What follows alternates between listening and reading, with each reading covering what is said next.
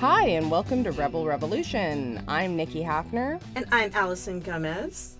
And Rebel Revolution is dedicated to challenging privilege and bias by asking the tough questions and dissecting the difficult answers. How are you doing today, Allie? I am good.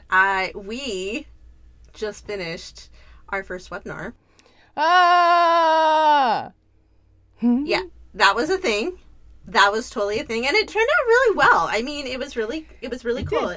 We got to talk about all the different kind of things when it comes to learning to identify who we're supporting, how to invest, and how to speak out. I mean, and I can talk about this shit all day because I literally do, kind of, sometimes. All the time. All the time. Sometimes. So, Allie, I know that my scream sounded really scary and loud and whatnot, but it was also really exciting because I feel like we accomplished a lot and we made, we took one more step toward changing the world. What was your favorite part of our webinar? My favorite part was the fact that we did it. Just the fact that it happened. Seriously. No, I really liked getting some of the feedback. That was really nice. It was so as everybody probably maybe not know, I'm a licensed therapist. Therapy is my jam. I love therapy. I love working on deeper levels. And so when it comes to webinar and teaching, I don't just like talking at people, because that doesn't feel engaging to me. What I really like, my zone of genius, is working with people and having discussions and digging deeper and asking questions and making people feel uncomfortable. I'm kind of paid to make you feel uncomfortable, but the difference is I'm not doing it to be an asshole. I'm doing it to help you grow as a person, and I'm doing it in a way that is where there is safety. Okay, this is, I don't like this feeling, but, I know I'm going to be okay. And so, that is my jam. So when I can get people to engage with me, in trainings and webinars, I love that. I would rather have, a discussion, a work group, a workshop, a group, to really, okay, let's, what the hell did we just talk about? And what's coming up for you? Get past that intellectual part and get to, the feeling part. Because the feeling part's really, really, everybody kind of knows everything anyway, but we don't know what to do with it because, a lot of times, because of that feeling part, that's the thing that keeps us, holds us back and shit. So, yeah, so when we got some engagement, I'm like, yay! Can we have a workshop? Can we, just make it a discussion group? Yes, can we just have a workshop? We actually, and that's the great thing about this webinar, it was a great sort of, trial for what we're building to, which is our, what are we calling it, a workshop? No, it's a 2-hour training. I guess, so I mean, we're calling it a training. That's what it says on the thing, but it's definitely going to have room for a discussion, for processing, where you're going to learn about your privilege and bias and how to, I guess, sit with that discomfort of, oh, okay, here's where I have marginalized identities, but here's where I have privileged identities, and that doesn't make me an asshole. So now that I'm comfortable with that, I'm going to go out in the world and actually challenge. It's interesting. The system. It's interesting to acknowledge where you have marginalized identities, because we are taught very, very strictly that claiming that marginalized identity is bad. Well, it is a negative thing to have. It means that you're making yourself into a victim. And in reality, it's simply acknowledging who we are and what our identity truly looks like, and paying respect to that. It is truly radical self-love. And we talked about that during the webinar. I look forward to going in deeper in the future with you. Yeah, well, I mean, okay, here's therapist mode again. When we don't acknowledge our areas of marginalization, it kind of fucks us up. And here's why.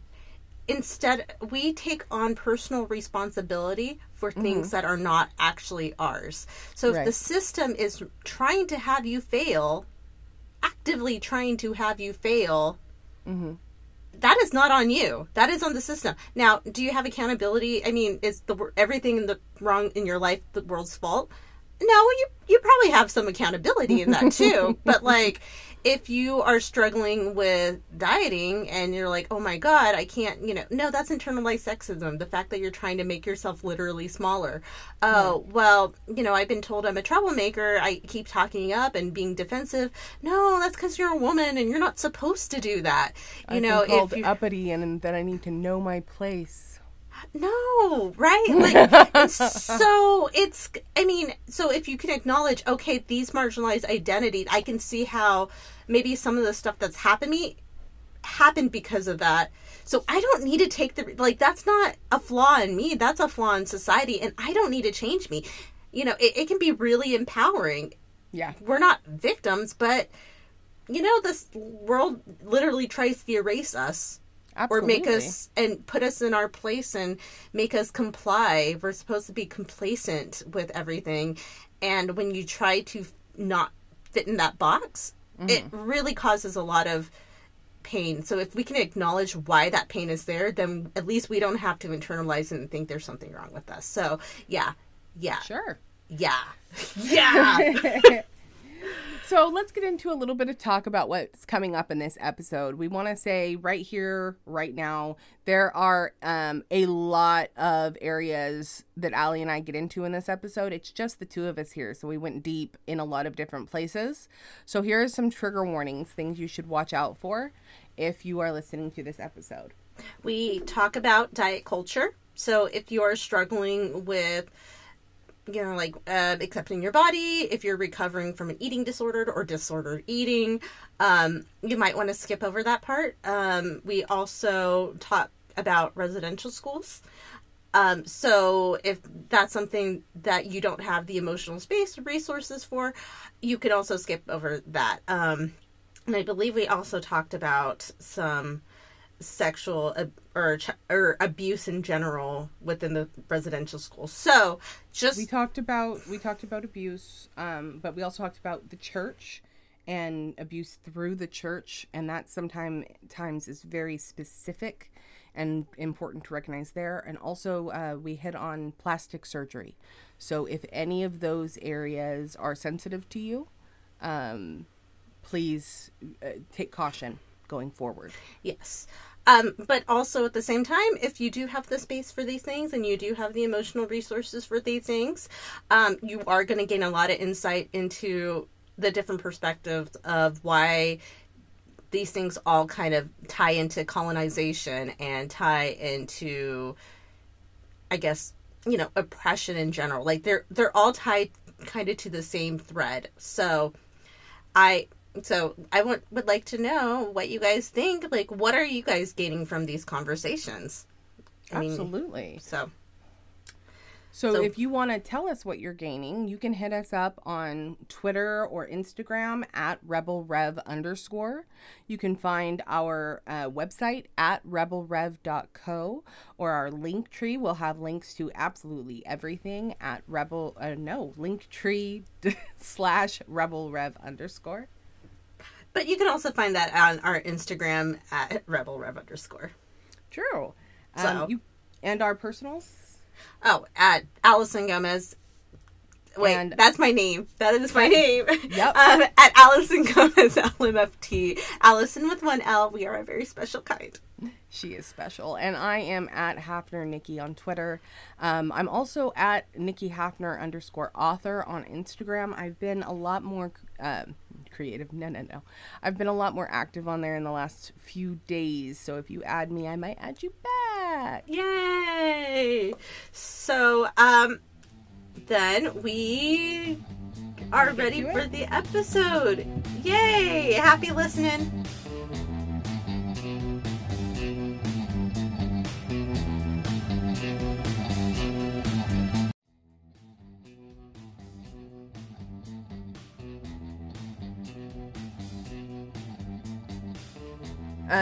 But yeah, what I was saying was that, I remember all her life calling herself fat. Oh, I was always the fat one. I was always the chubby one. I was always this and that. I remember looking at pictures and thinking, that's what my body looks like. So I must be fat too. And now I see it with Kat, and it's the same ideas playing out. And I'm like, it's so, you know, I've been on that whole kick a lot more lately where I'm like, I'm not dieting. I'm eating more vegetables, but I'm not dieting. I'm eating less sugar, but I'm not dieting. I refuse to diet anymore. And watching the same attitude where Kat's looking at herself and saying, I don't like my stomach, it's too big, or I don't like my thighs, they touch. And I'm like, you're 14. You're 14 years old. You don't need to be thinking about these things. You're healthy. Except that's all the 14-year-olds think about these things. I mean, I think about me and my own relationship with my body, and this was something I was thinking about for the longest time because I was valued so much for how thin I was. I was thin and petite and adorable. I mean, I'm still adorable, but whatever. But, you know, people would always make comments, and whenever I gained even a pound, I would be like, oh my gosh, and be so upset, and people wouldn't get it because I was thinner. And let me be clear, if you are in a thinner body, you do have thin body privilege. So this isn't, but it's also because of how heavy diet culture is. It can also still clearly cause like existential angst. I mean, I didn't have to worry. Go ahead. And I know as being in a thinner body, people dismiss stuff. Yeah. Versus being in it, or not dismiss stuff, but like, I guess, yeah, but like they dismiss those kind of behaviors because that's what's deemed healthy versus like being in a heavier body where you get shamed constantly. Right. So I do want to point out that privilege in talking about this, but also being as a woman growing up in the U.S., you know, that gets that. Yeah, you say she's 14, she shouldn't have to worry about it, but how do you not worry about it when you're told? And every image is people who are thinner, and I mean, and it really becomes this moral thing. Right. Anything but being fat. Anything but being in a heavier body. Well, it's actually this weird place right now where some people, some bodies are being praised for being different. And we see a lot of that where you see the Dove campaigns where they're like, oh, is your child too made up? Are they putting too much focus on wearing makeup or putting filters on their photos? I've seen a lot of ads for like, look at my stretch marks, they're my tiger marks, or I'm beautiful even with all this. And what gets me is, why are we focusing so much on beauty to begin with? Why can't we just focus on acceptance? Why can't we focus on, this is who I am, why can't this be good enough? And the other thing, and I was going to bring this up, with my family, we all needed labels. We couldn't all be pretty, we couldn't all be funny, we couldn't all be smart. We all had to have different labels that fit us so that we all had boxes. And I'm one of 5 children. Well, that's not true. I'm one of 8 children, but my grandmother raised 5 of us. So among those 5, we had my older sister, who was the funny one and also smart. The one immediately below me, who was thin and pretty. We had the boy, and that just made him king. He was the boy. So he didn't need an extra title. And then we had the baby, and she could do no wrong, but also she was incredibly intelligent, very cute. So she was the smart one. And I was just sort of there. I don't know if I had I don't know what I was. I was the black sheep. I was the oddball. I was the weird one. I was the goth. You know, and that's how I fit in to that family dynamic. I was not the good one. And it's very different having only one child because there are no labels to put on this situation. It's not like, oh, you can only be funny, or you can only be smart, or you can only be pretty, because my child is all of those things and more, and I recognize that, and I'm not comparing my child to anyone else. It's not like I constantly have another living being to say, well, look, your sibling is so much funnier than you because they make me laugh 4 times a day. I don't know. It's even if you're an only child, even if you're in a family with 20 kids, you have 19 other siblings, it's like you can't escape this pressure. For sure. And it's really awful because, and I think the one thing that really sucks about when you become insecure with your body is that it is normalized to shrink yourself. Right. But usually the reason people are insecure with their bodies in the first place is because of those fucking patriarchal expectations that are put on us. These unrealistic expectations. It's not just like, because I know there's like some people like who literally need to have surgery because maybe their breasts are too big, and it really is fucking with their backs. Right.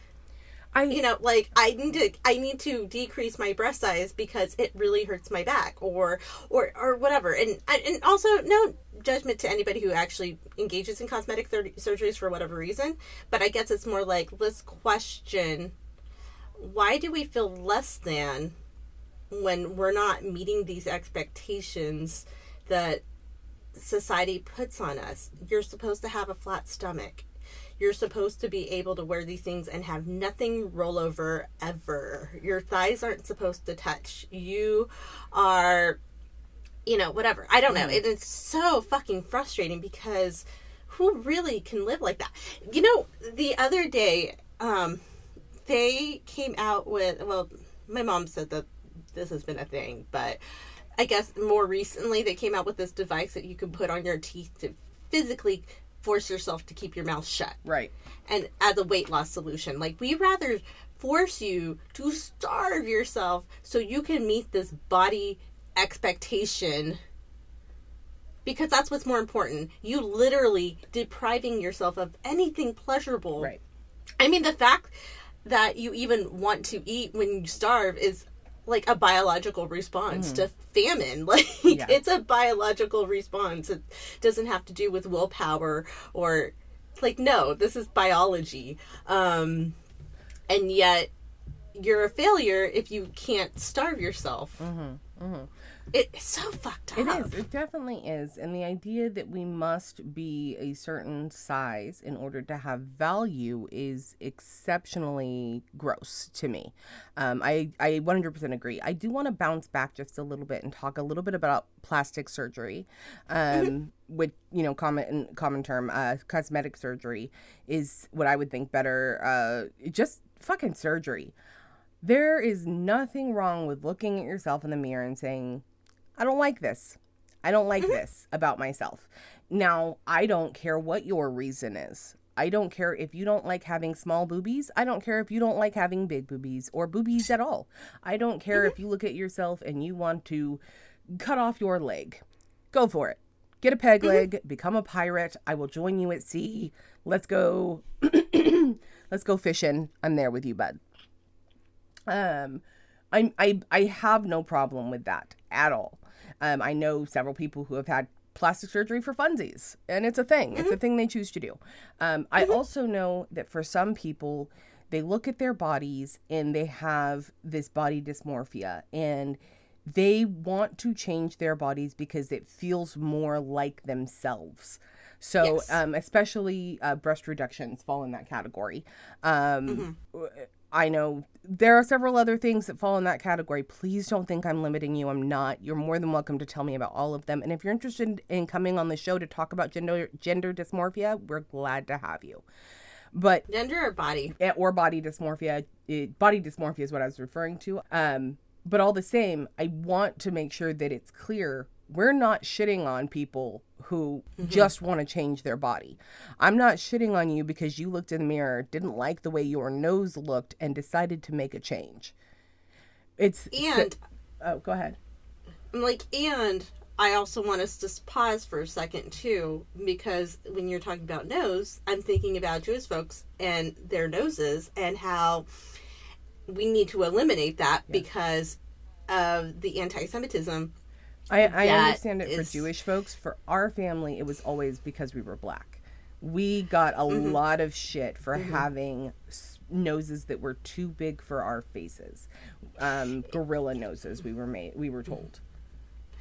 Exactly. And so that's kind of where it's, I mean, obviously, you're going to do whatever you're going to do with your body. I'm not going to get it in any way. I'm not going to support any legislation that says you can or can't, like, whatever. Like, I'm going to support you in your bodily autonomy. Well, what I was going to say was that We're nobody's saying you shouldn't have the ability to do whatever you want to do with your body. All I'm asking for is that you ask why you feel like you need to do anything with it. Just ask why. Just ask why.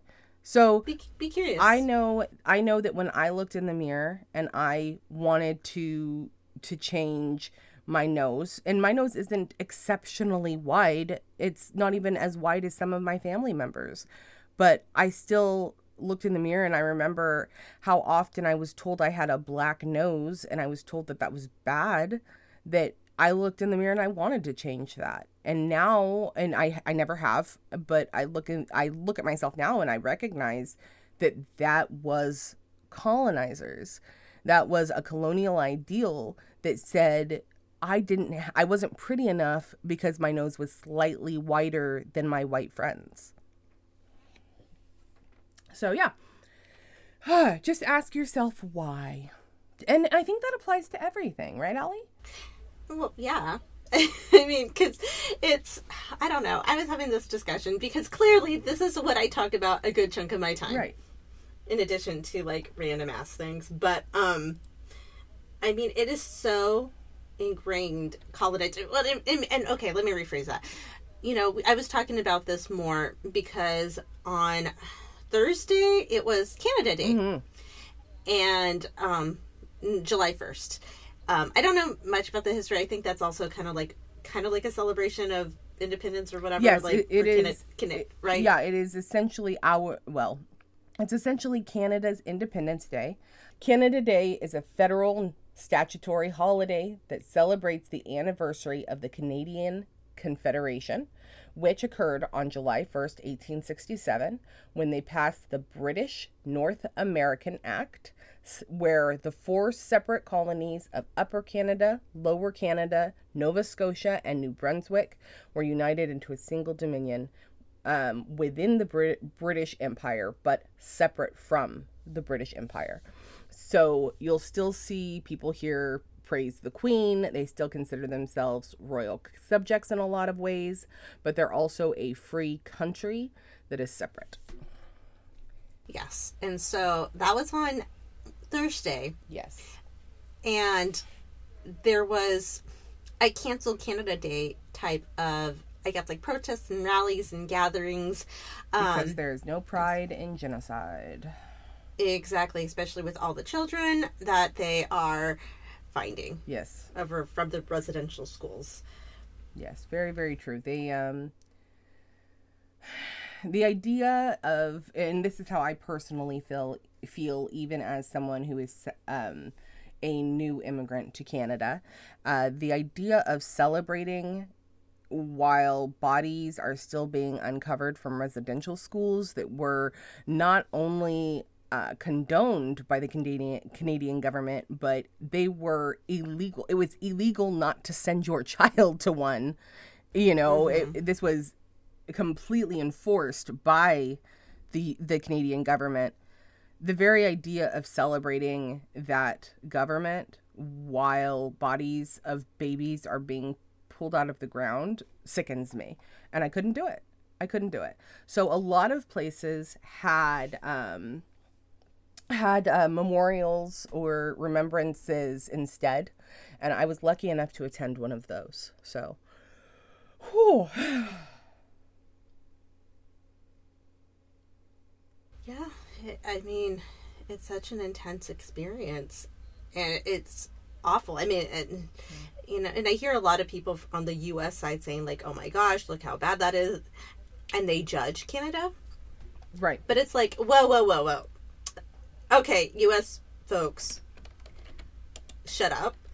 Because if you are judging them for that, how do you think... You're not innocent in this either. Like, we still have missions that we actively go to for field trips, and we are not taught about how they literally erase culture. I mean, there's so much with the Catholic Church right. that just erase so many cultures and experiences and lives. And then, get this. I mean, it's not shocking, but it's still like, what the fuck? An archbishop was stating how the Catholic Church is being persecuted. Mm-hmm. Yeah, is that the word? Mm-hmm. Because of what's happening. Mm-hmm. Yeah. We had a Catholic priest step in and say, I believe the Catholic Church is being prosecuted. You need to stop picking on us. And I understand, and I do not condone. We do not condone actively destroying things, and at the same time, when you oppress people enough and you push people enough and you try to erase them from existence enough, you try to get them to go into compliance enough, there is rage and there's anger and there is I think what's happening here, I think in particular what's happening here is we're seeing people who are sick and tired of not having people be held accountable. They're not facing consequences. They're not owning their mistakes. They're not saying sorry. Now, I want to bounce back again. I'm sorry. We mentioned, or you mentioned, how the people in the U.S. are not owning this. They are not saying, oh, it happened here too. So up here in Canada, we've got this huge group of people who are saying, yes, this is a problem that occurred. These residential problems occurred. They murdered vast numbers of children. In efforts to get the children, many parents were murdered. There was horrible abuses happening, and who knows how many babies were lost because of those abuses. I mean, it was gross, and I could go on and on and on. For the first time in the United States, there is a Native American head of the Interior, head of the Department of Interior. Her name is Deb Haaland. And she has said that not only would she like the United States to look into these terrible occurrences in Canada, but she now wants to launch an investigation into the United States residential schools and boarding schools that Natives were forced to go to.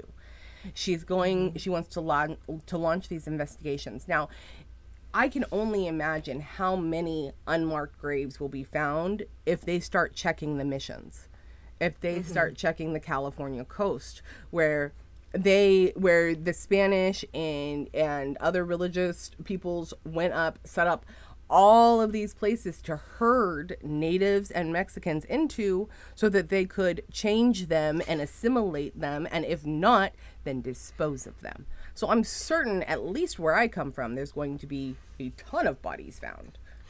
I think it's just Natives, because Mexicans it's more of a colonized between indigenous and the Spaniards. Oh. and it became its own country when they I know. Okay, I'm really horrible. I'm horrible with Mexican history. With Manifest Destiny, and when they cut it off and said, okay, well, this part is Mexico and this part is California. Oh, yeah. They started changing it. But how I was taught about it was that when they cut it off, a lot of the people who still lived in California were like, I'm not a Californian. Yeah. I'm a Mexican. Fuck you. Oh, yeah, but they were already colonized before that. It's like colonized the already colonized. Well, and that's very similar. See, that's really interesting to talk about. I'm in the middle of taking an indigenous studies course, and one of the things they talk about is how when the British and the French first arrived in Canada, they were trying to hunt. They wanted to check out the New World, see if it was even worth anything, if there was anything here worth stealing. Then they found out that there was beaver, and beaver makes really good felt hats. And so they set up trading routes for a couple hundred years, where they would trade with the Native Americans. And the Native Americans here, the indigenous people here, were active participants in this. And it wasn't until they started seeing that they had been here long enough to learn to do the trade by themselves, and that they didn't. And, well, the beaver population was shrinking, and so it was actually more competitive. And then they realized they could do it without the indigenous folks. And it was at that point that they decided to fuck over the indigenous folks. But early on, it was much more, okay, come join us, join all of our, I mean, the way the indigenous people run their shit up here, it's very much, we're going to welcome you. We're going to share with you. We're going to share our food. We're going to share, you know, our wealth, all of it. Sorry. So it goes on, makes me really mad. You saying that reminded me about that time we went to up north to go to the mission. Yeah. We did a little small road trip. We went up there. We visited the mission because Kat had a homework assignment or whatever. And, you know, and I remember when we went, and by the way, like, by this time, I recognized, like, yeah, this is genocidal place, whatever. But it's kind of more still in the back of my head. It wasn't, like, the thing that's really taking up most of the space. And so, and, you know, and she said all these facts, and none of them included how the mission erased. It was about, like, the fur trade that with the Russians and this and that, and, like, so really when we look at these histories, we look at all these other things but kind of ignore the violence that occurred. That's why I was bringing up the class I'm taking, is because it's actually being led by 3 indigenous people. And they do mention the atrocities that occur repeatedly. So they say, look, early on, it was a mutual understanding and mutually beneficial trade agreement. Then we started integrating our communities. Sometimes we married within each other. Sometimes these were people from France or Great Britain who had families over there, but they'd come over here. They'd marry within the tribes. They would use that familial connection to form trade connections to get better deals on beaver or whatever it was they wanted to trade.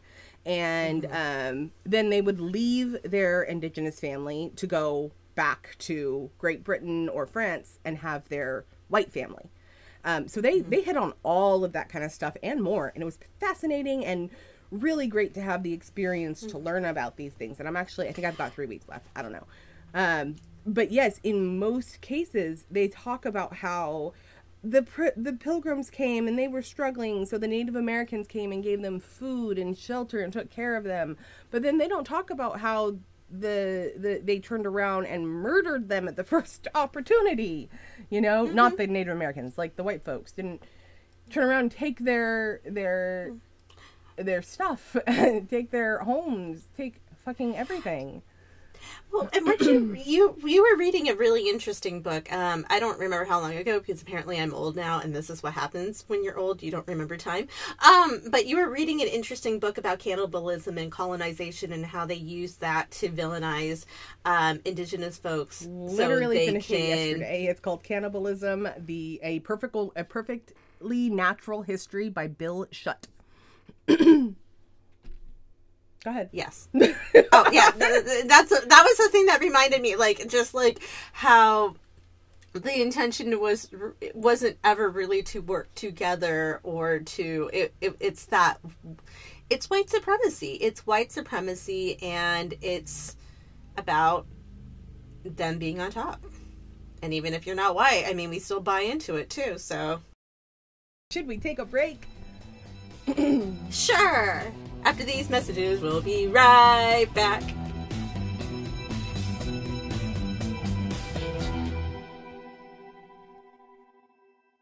Congratulations! You're today's lucky winner. You're dead, but you've won a year back on Earth to do whatever you want. And I'll be your Grim Reaper chaperone. Rita, why are you at my desk? I'm talking to a lucky winner. They aren't dead. I was going to tell them about the show. The show where I helped my dead human friend Dawn prove that she was murdered? Yeah. The paranormal stoner comedy. Yes, the scripted fiction show that's got fart jokes, sapphic romance, vampires, and acid trips. Where would they find today's lucky winner? On their favorite podcatcher app. Now get the out of my desk.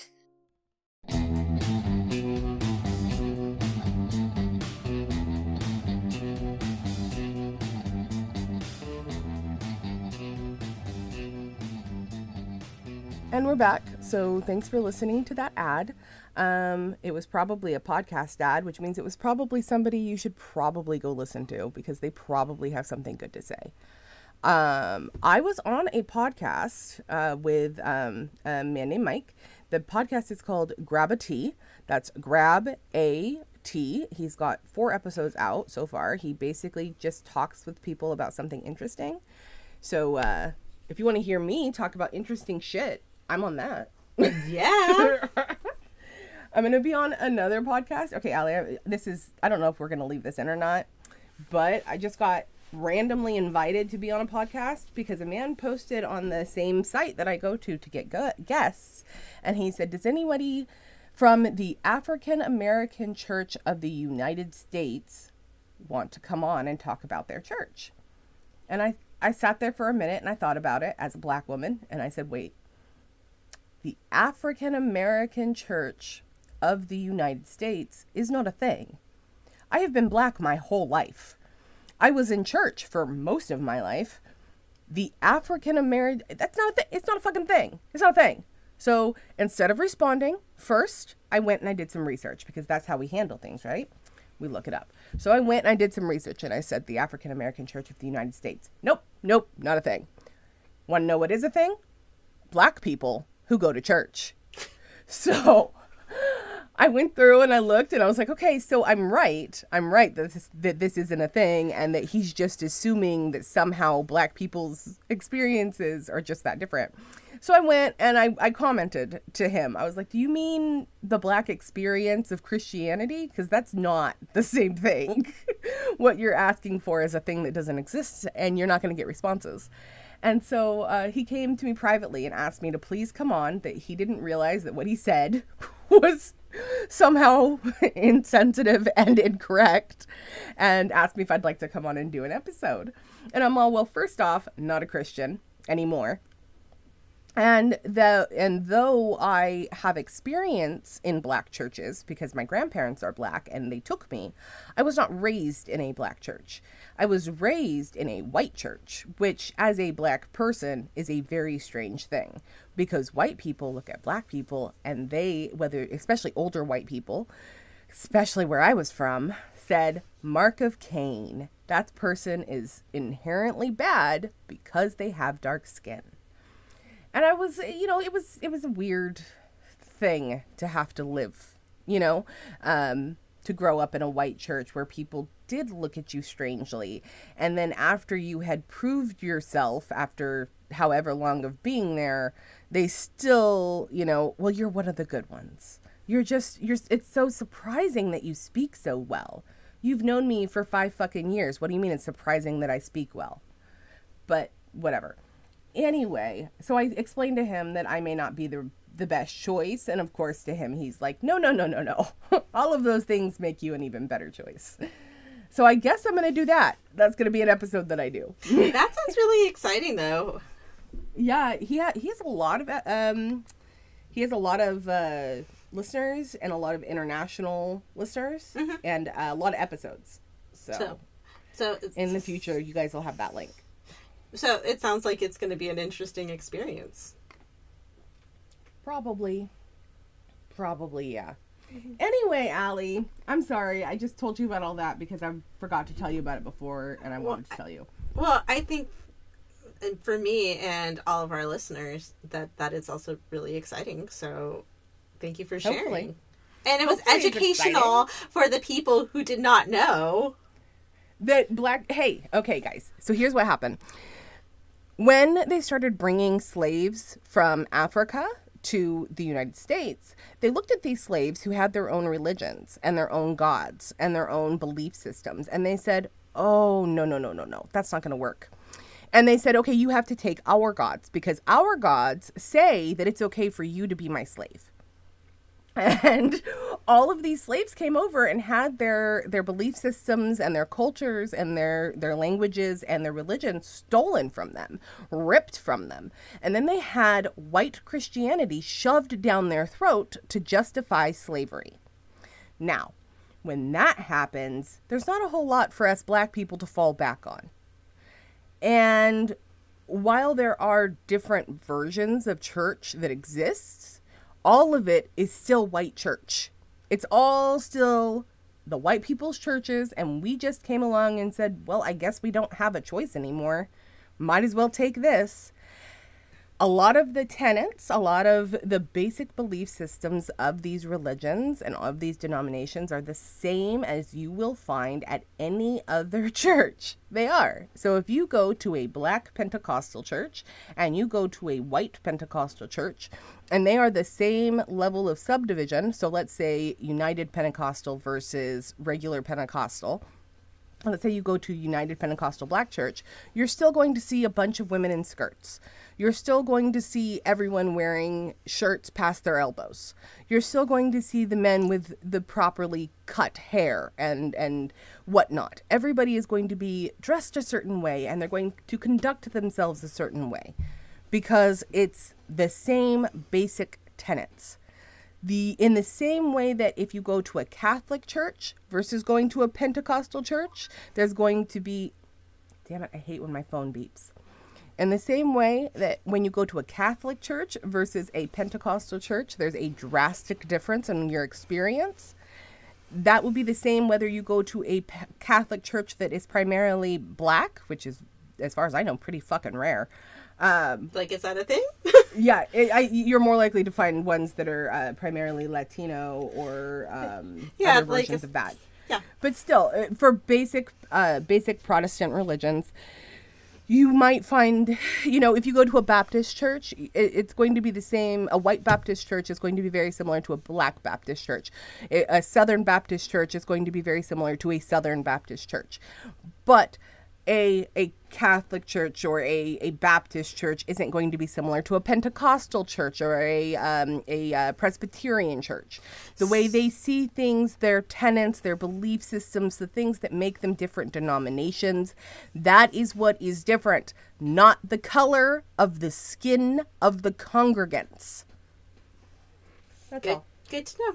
Good to know. I mean, all I know is Catholic. I didn't really go to any other church. I just went to Catholic church where I daydreamed and imagined people like dancing down the aisle and like just kind of, or being annoying with my brother and like slapping each other and getting in trouble. Like, stop it, or I'm going to separate you two. Nice. I know. I'm not Catholic, nor was I ever a good Catholic. And see, I grew up, we went to Baptist and Southern Baptist when I was very small. And then as a teenager, I got involved in the local Pentecostal church. Mm-hmm. And that church was wild. If you were imagining people dancing down the aisle, I was watching them. I remember one woman, her name was Edie.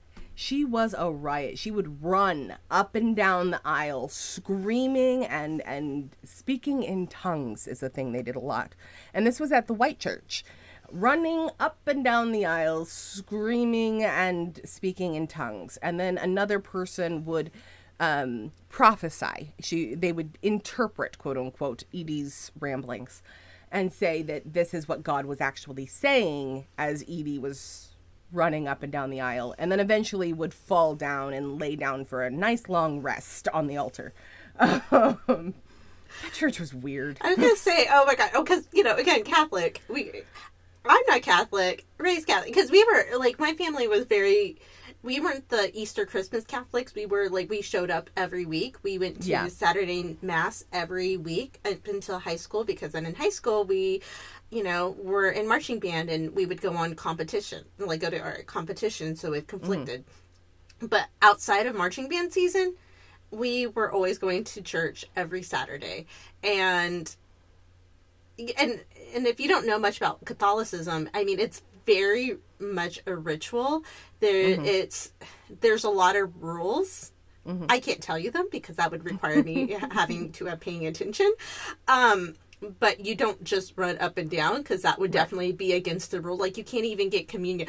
Oh my God. Okay, because I'm all about rules, and if you're not going to follow the rules, I mean, I'm okay with challenging the rules too, because obviously that's what we're doing. But but I also I get really hung up on these kind of things sometimes, the unfairness of rules. And this relates to what we were talking about with Biden. Biden, he's Catholic, and the Catholic Church doesn't like that he's not going to try to, like, ban abortion or stop abortion. So they're just going to refuse to give him communion. Communion? Yeah, which is, like, okay, again, if you're not Catholic, the only reason you wouldn't get communion is if you haven't had your First Holy Communion, or if you haven't confessed, or went to confession. And I guess technically no one really checks, so I guess you could still go to, like, a different church and get communion if you really wanted to. But if you're going to be following the rules, you need to have your First Holy Communion and then go to confession. And, like, that's literally it. Like, that is literally it. So for them to say, like, no, you can't, it's like, wait a minute, whoa. Don't be an asshole. Anyways, so, right. And this is coming from an ex-Catholic, except I don't think I really was a Catholic. I got a cute dress for my First Holy Communion, and that was bomb. And I got pizza at Catechism, and that was bomb. But other than that, whatever. You know what? I think I'm going to order pizza tonight. That sounds good. Go ahead. That does sound good. It sounds better. You know what? Cute dresses sound cute, too. Yeah. Catholicism does not, though. But when you're talking about running up and down the aisle, it's like, that just blows my brain, because that's not what we do as Catholics, you know. Well, but I mean, when you think about this, you might picture, okay, these are young people doing this kind of shit. This woman was easily in her 50s. Easily in her 50s. The people who were doing the translations were easily between 40 and 60 easily. It was a regular occurrence for an elderly person to stand up, interrupt the speaker, and scream out their prophecy, whether it be good or bad. Sometimes, and this was always interesting, they would stand up and say, I don't know who needs to hear this right now, but somebody needs to hear. And then they would go on whatever diatribe, whatever bullshit thing they felt like they had to say. So sometimes it was like, you must keep yourself pure for God. Remember, whoever you are that needs to hear this right now, keep yourself pure because Christ is watching you. And as, teenagers sitting around, we're like, oh, God doesn't want us to have sex. Oh, that's what that prophecy was for me, and it was telling me not to have sex, or whatever it was we thought it might be that day, And you know how old biddies are. They're all sitting around at their church things, and they're gossiping about everyone, and then they bring it into the church, and they pass judgment in front of everybody by saying, I don't know who needs to hear this, but you need to stay true to your husband right now. Don't leave him. Everything is going to be fine. And then we find out 2 weeks later that Miss Mac had to leave her husband because he was abusive. And these old biddies knew about the whole time. So it's chisme on a platform. Yeah. Yeah. That's exactly. Sorry. It took me a second to comprehend what you had said because my Spanish is not great. But yes. Oh. Nor mine. But I do know chisme. Yeah. Them being little chismosas and, but I think I think we're digressing from the fact that we're talking about religion and how it ties into culture and how really it's just kind of the shift from colonizers' religion. So, it's, and sometimes like that kind of blows my brain too. Mm-hmm. Like, why are we keeping this when it's clearly something that was used to oppress and continue to still oppress? So I was watching... I have an opinion on that, but I want to hear more about what you're going to say first. Oh, because recently I was watching Milk, and I think I might have mentioned this the last time, and so I was thinking about how, okay, let me rephrase that. So I like TikTok. I tend to look at TikTok for like at least an hour right before going to bed because there's funny stuff and then there's educational stuff and I learn so much and I get good laughs as well. So there's this one person at Modern Warrior. I think his name's Lance, and he's native, and he starts everything with, hey, colonizer. And so... And he's usually responding to people when they get... Usually white people who get upset for being colonizer. Like, that's not a thing. You're being racist. How dare you? So, I'm watching Milk, and there's this whole thing with Anita Bryant coming in and trying to appeal laws that would protect gay teachers. And that Senator Briggs was also... They created a proposition or whatever back in the day, where they were going to fire all the gay teachers and anyone who supports them. And as I was watching that, I'm like, oh my God, this is literally colonization. I don't feel comfortable with whatever you guys are doing because of my God. So I need to force my morals and values onto you because it is not proper based on my religion. I mean, that's literally how it goes. And it like just blew my brain. And so I was thinking about that, how that is still occurring. And I was thinking about the Catholic Church, and I was thinking about Mexicans and like Mexico and just like, most of like, Latin America, like how, and Catholicism and how it's obviously not saying all Mexicans are Catholic. Clearly that is overgeneralization. However, there are a lot of Mexicans who are Catholics. And I'm like, but that's also kind of falling for the oppressor's religion because the Spaniards are the ones who brought that. So it just kind of like did this mind fuck in my head. Yeah. So there's that. Here's my opinion on why so many Black and brown people, or people who have had their personal religion stolen from them, still have adopted and continue to adopt the oppressor's religion. In my opinion, once you have no belief system, once your belief system has been decimated to the point that you can no longer recognize it or claim it as your own, you start to live in a way where you feel like you need some sort of belief system. There have been many days since I walked away from the Christian church that I look at my life and I look at the world and I think, man, I wish I did have a God to believe in. I wish there was someone I could pray to. So you have that belief system. You have that need, that drive for something to believe in. Then you top that with this thing that you've been told that this book, the Bible, is accurate. And then within the Bible, they talk about how slaves are freed. They talk about the land of milk and honey. They talk about this place that you will go and you will finally be equal and treated with worth and valued. And then they continue to talk about heaven and how if you behave yourself and you do all of these things in just the right way, and then if you get into the New Testament, mostly it's if you just tell Jesus that you love him a lot, then you get to go to heaven. So live your life right while you're on earth, do what is necessary, and then go to heaven, and all of this shit that you just went through on earth won't even matter anymore because you get to be in heaven with God. And it doesn't matter all the races don't care anymore. All these people who used to say, I can't be around you because of your skin color. When you get to heaven, skin color doesn't matter anymore. Everyone's white because, that's how Jesus was painted in those pictures. So it comes down to that. And then you take those basic belief things, the need for religion, the need to believe, the need for hope, the need to believe that there's some happy place at the end of this. Then you couple it with what was occurring before social media.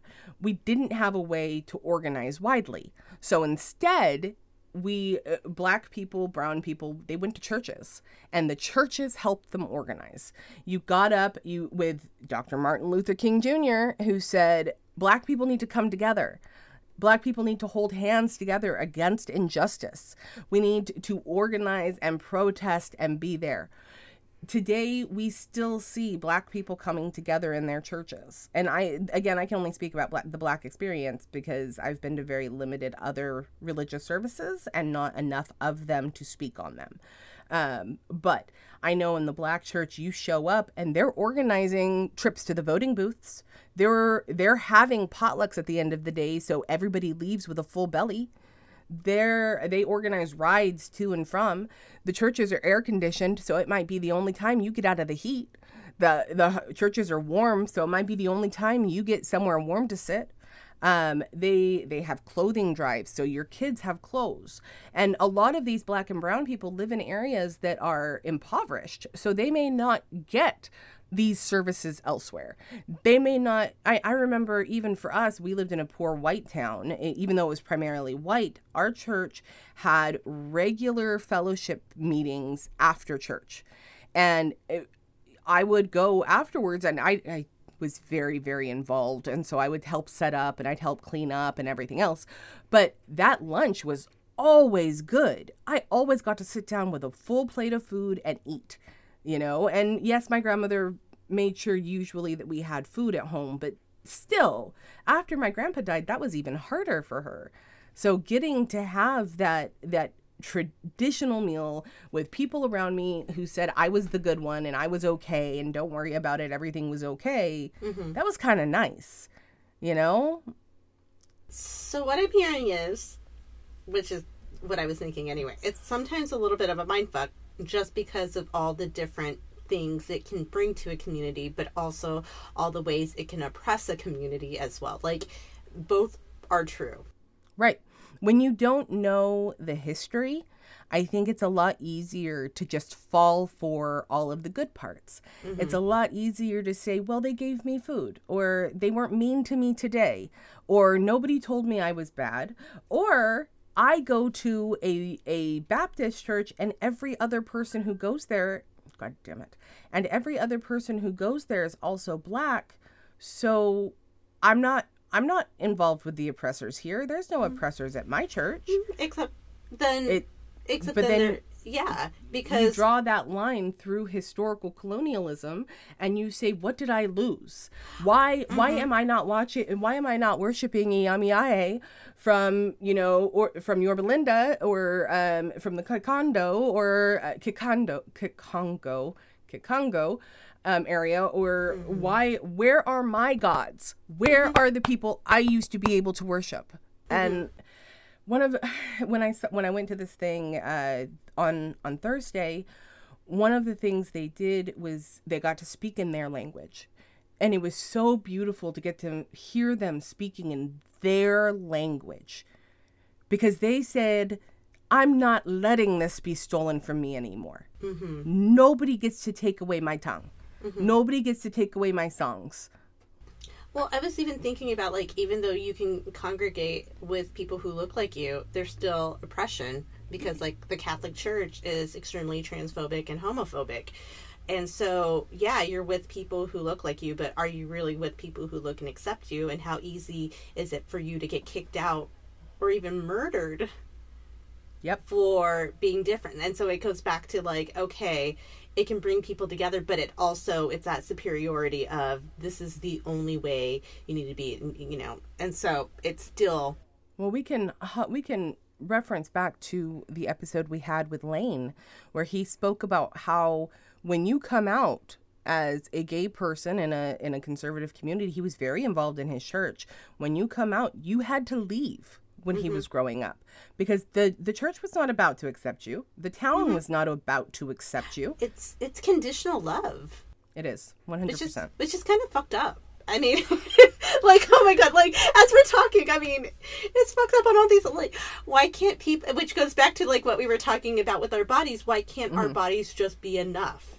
Why can't we just be enough? Why does it always have to be, this is how, the only way I get to fit in, this is the only way I can receive love, this is the only way I can be accepted, is by making these parts of me small or erasing them completely.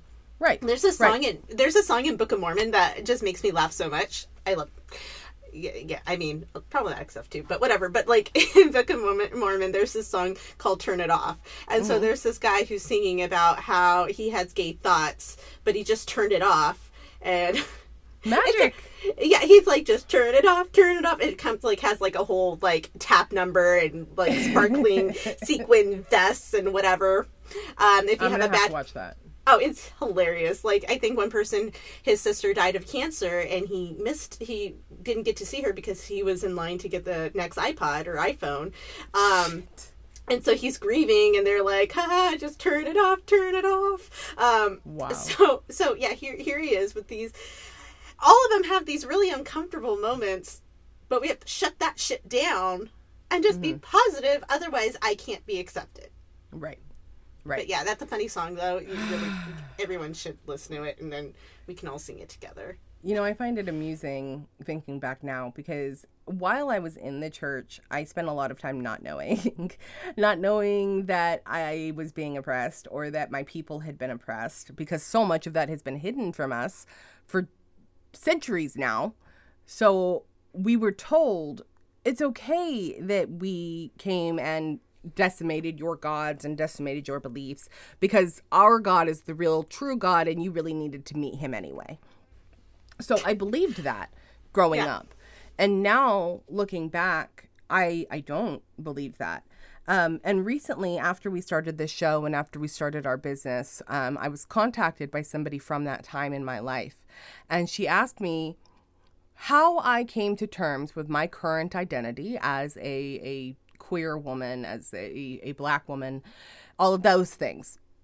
This person from my life did not acknowledge that I was no longer in the church, and in particular wanted an opinion from a person with a religious viewpoint. I did not realize that when I gave my response. She asked how I dealt with it, how I got past everything. And I said, well, first I had to accept there was no God.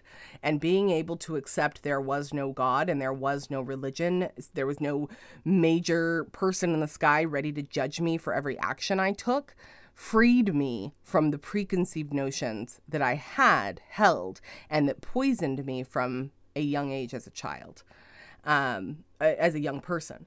And I don't think that that's what this person was looking for as a response, but I feel like that response is the most honest, because there are times that I look at my life and I look at the world and I wish there was somebody I could pray to.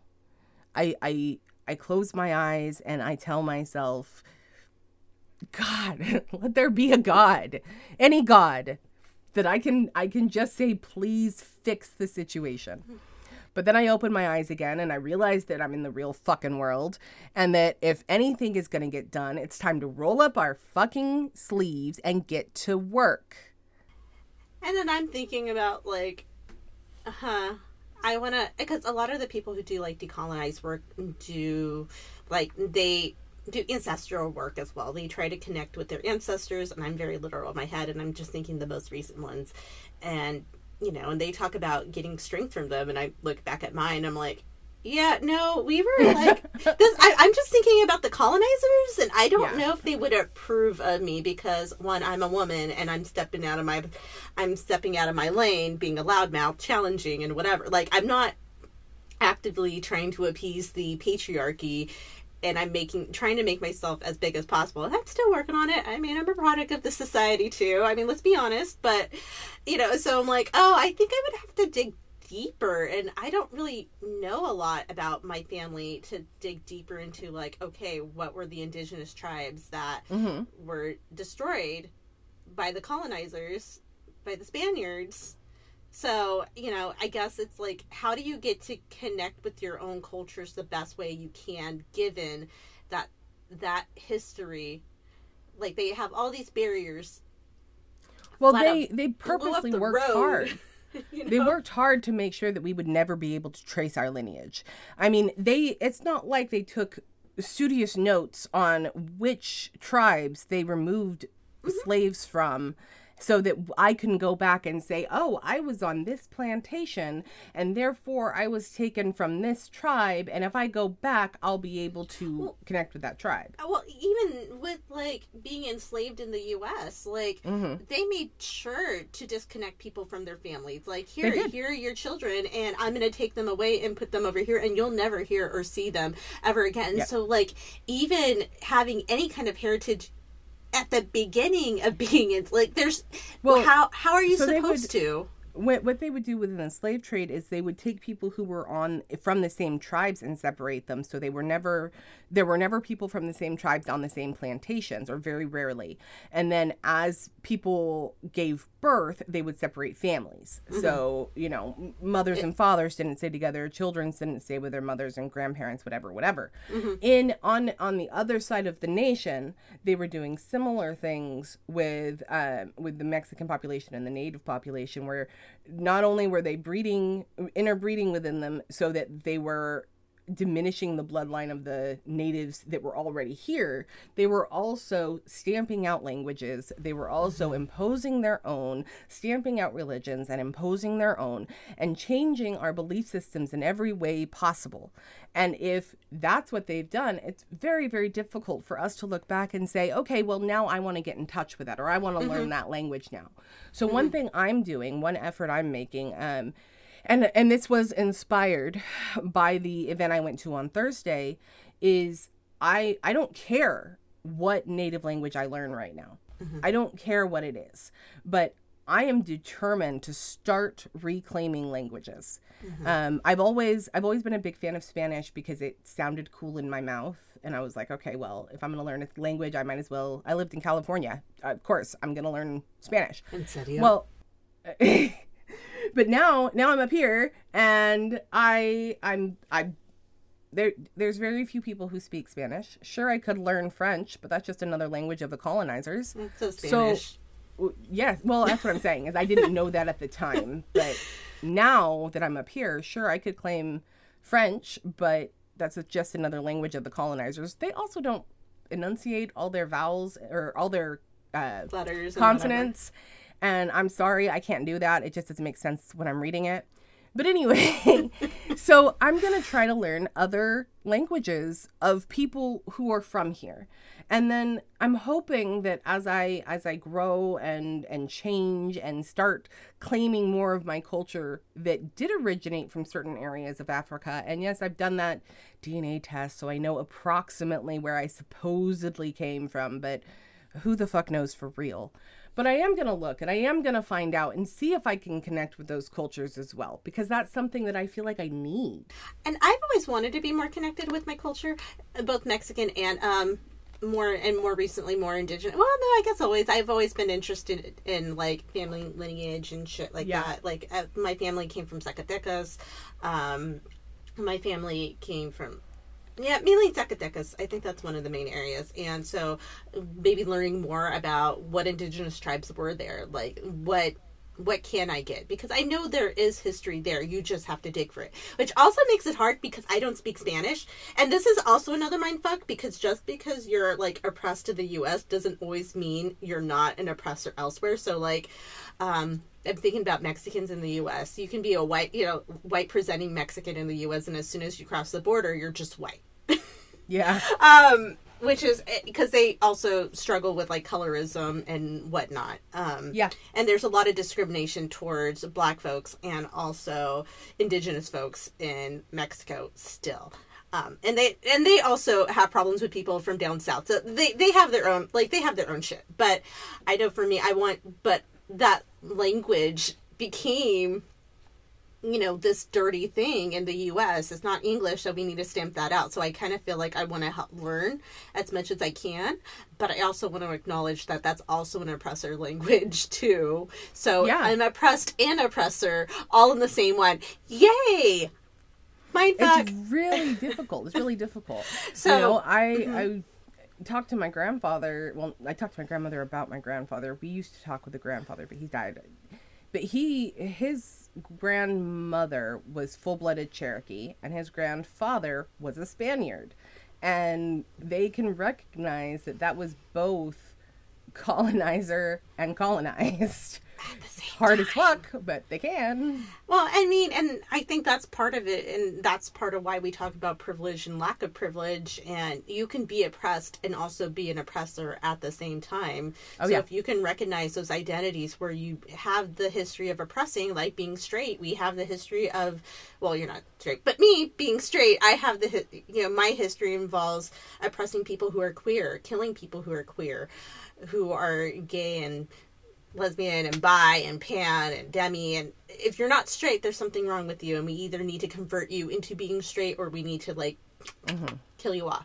Us being cis, and that one I know, we have the power we legislate over what somebody can do with their body, and so we need to acknowledge these areas where we historically we are oppressors.